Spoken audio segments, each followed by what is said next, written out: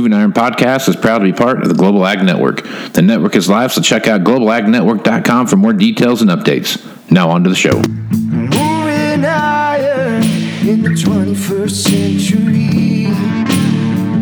Hard-working people working hard for you and me. Moving iron time and time again. Through the years you'll find us here. Moving iron. Hello and welcome to Moving Iron Podcast Market Rundown with Chip Nellinger. I'm your host, Casey Seymour, now part of the Global Ag Network. Chip, how you doing, man? Hey, I'm all sprung ahead and I'm ready to rock and roll. How about you? Yeah, I'm ready to do the same. Ready to get up an hour earlier than I normally do. So things are looking up. I'm pretty excited about all that. It was nice. We finally had the sunshine a little bit today, so that was nice.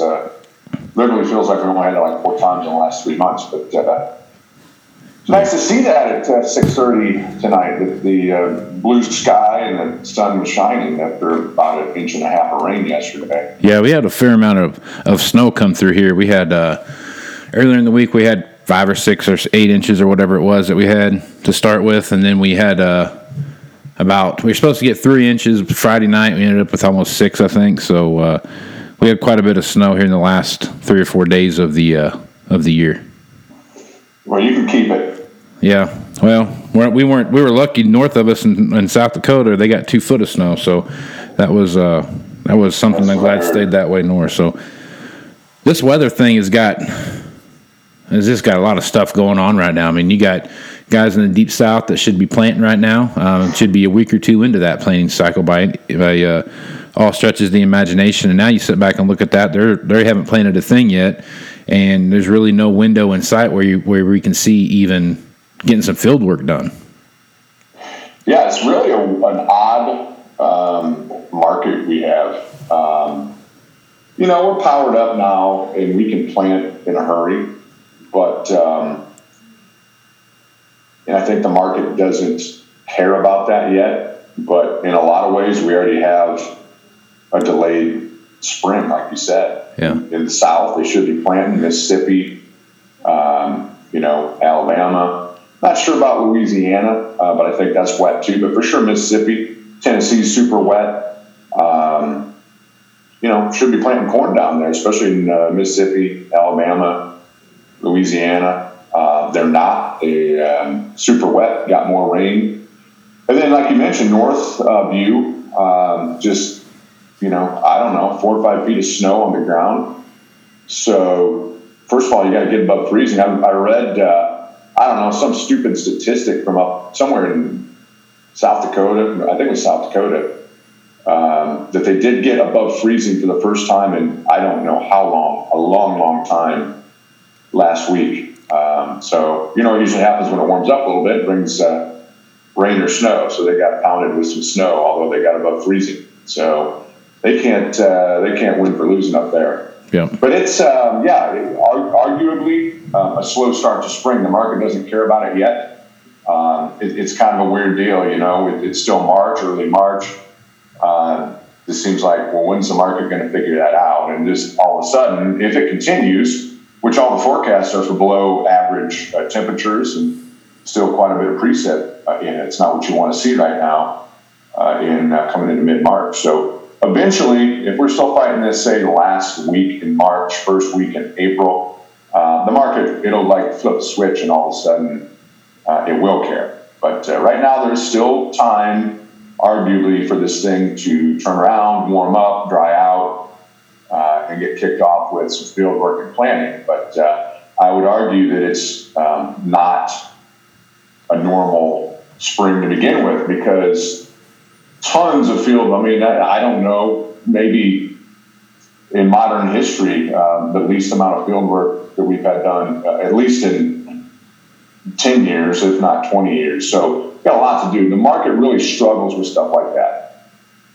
And it's hard enough for these fund traders in New York and London to know what a corn plant is, or a bean plant, or vice versa. They might not know it if you drop them in the middle of a field and they trade it. So it's really difficult for them to wrap their arms around agronomic stuff like too wet, too cold, planting, field work, pollination, grain fill. It's really hard for the market to kind of discern that. So, but I would tell you, we're set up. We've got these funds loaded up short. Probably, arguably, the biggest short position they've had in March in, 10 plus years. They'd be borderline record short corn anyway. So probably the second biggest short position they've ever had in corn outright, let alone in March. So this thing is really set up. If this wet weather continues, we delay planting any further, or if we do get some sort of a Chinese trade agreement that includes any type of grain, sorghum, corn, DDGs, ethanol, that would be a game changer. And you combine that, if it stays wet and cold, and you get a China deal, and the funds are short, that could be an explosive move. Now that's a big if at this point, but say all the pieces are there. We just got to get them lined up and get some sort of spark to get these funds to want to get out of their short position. It kind of boggles your mind why you'd want to be short, near record short corn, pretty big short position in beans, record short Kansas City wheat, pretty large short in Chicago wheat here going into mid-March when you have the entire growing season ahead of us. So there's tons of risk there. We just need some things to go right on some of these other issues like China trade agreement, obviously, demand, exports, need some things to go right, and we've got the makings for a nice rally. Yeah. So Friday we had that report come out. Any shockers there to you? Anything stand out to you that you thought was above board, or anything that was a little out of the norm for you? Yeah, pretty quiet. Honestly, they bumped corn carry out up 100 million. I don't think that was a huge shock. It didn't help us at all. They dropped exports by 25 million. They dropped, I believe, ethanol by 75 million. I don't think that was a big shock. Billy looked like $1.85 on the carryout. Pretty negligible increase, but it was an increase and it didn't help us out. Everything else is pretty much unchanged. 900 million bushel carryout in beans. That's still big. That didn't help us either. The Brazil bean crop, they dropped by 500,000 metric tons. Everything else on the corn side in South America and Argentine bean crop, they left unchanged. So really didn't give us a whole lot. Touch negative because of the 100 million bushel increase on corn carryout. I think what this comes down to, though, is still China. Kind of got some negative news last week, really hit the markets. I mean, we just had an ugly week, especially in corn and wheat. Beans were able to hold on a little bit better, but still everything into the week with pretty healthy losses. And it's all about China. There's some negativity right now. They delayed this 27th, 28th meeting between the Chinese president, President Trump. Still trying, I think, behind the scenes to get some stuff done. So you heard over the weekend here a little bit of positive news, like we're getting there. We're working on rescheduling that meeting. At this point, it's going to be a formality. I mean, they kind of said in the Chinese press that the Chinese president, if they're going to do this meeting, when the two presidents get together, it's already a done deal, and it's just basically a kind of a PR formality type thing. Press type thing. So That's really what the market's waiting for now, is the official announcement of when the two presidents are going to meet. And then once they hear that, they're going to assume that it is a done deal. Obviously, we're going to get the details out. There's been a lot of stuff leaked out, talking about $50 billion total worth of ag products.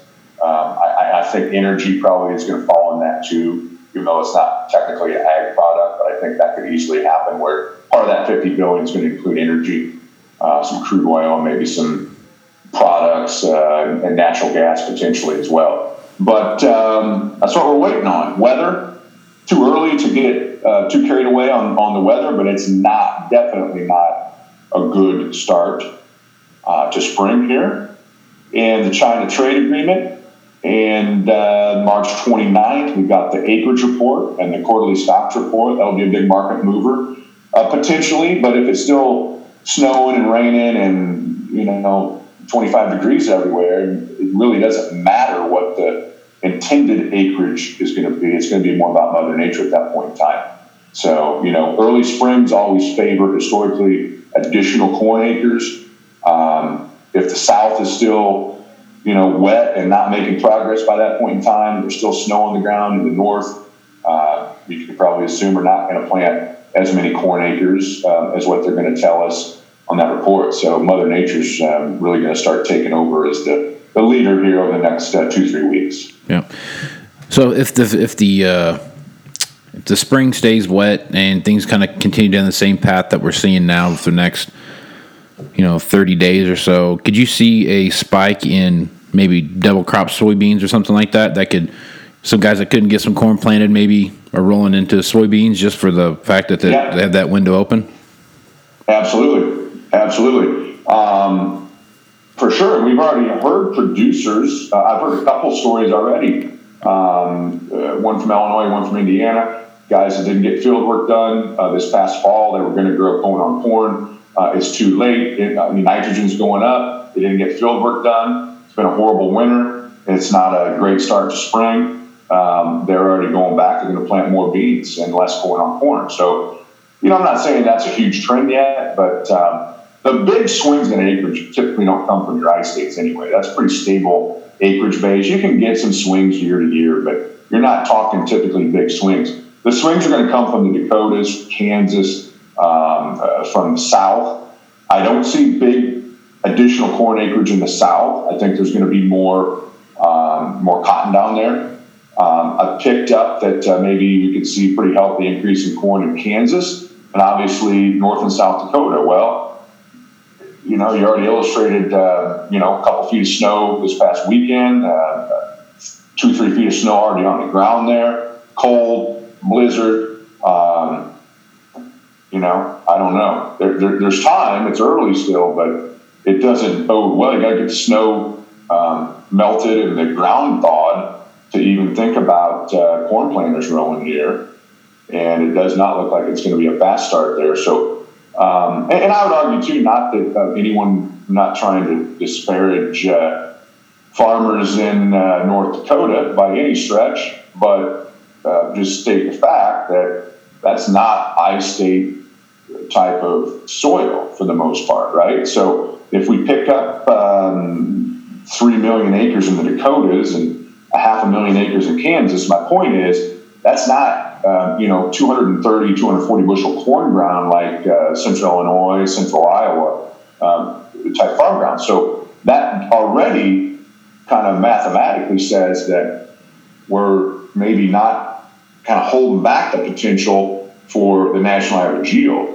So there's that balancing act of, if we plant more corn acres, does it, mathematically say, well, hey, maybe we aren't going to hit a 176 yield.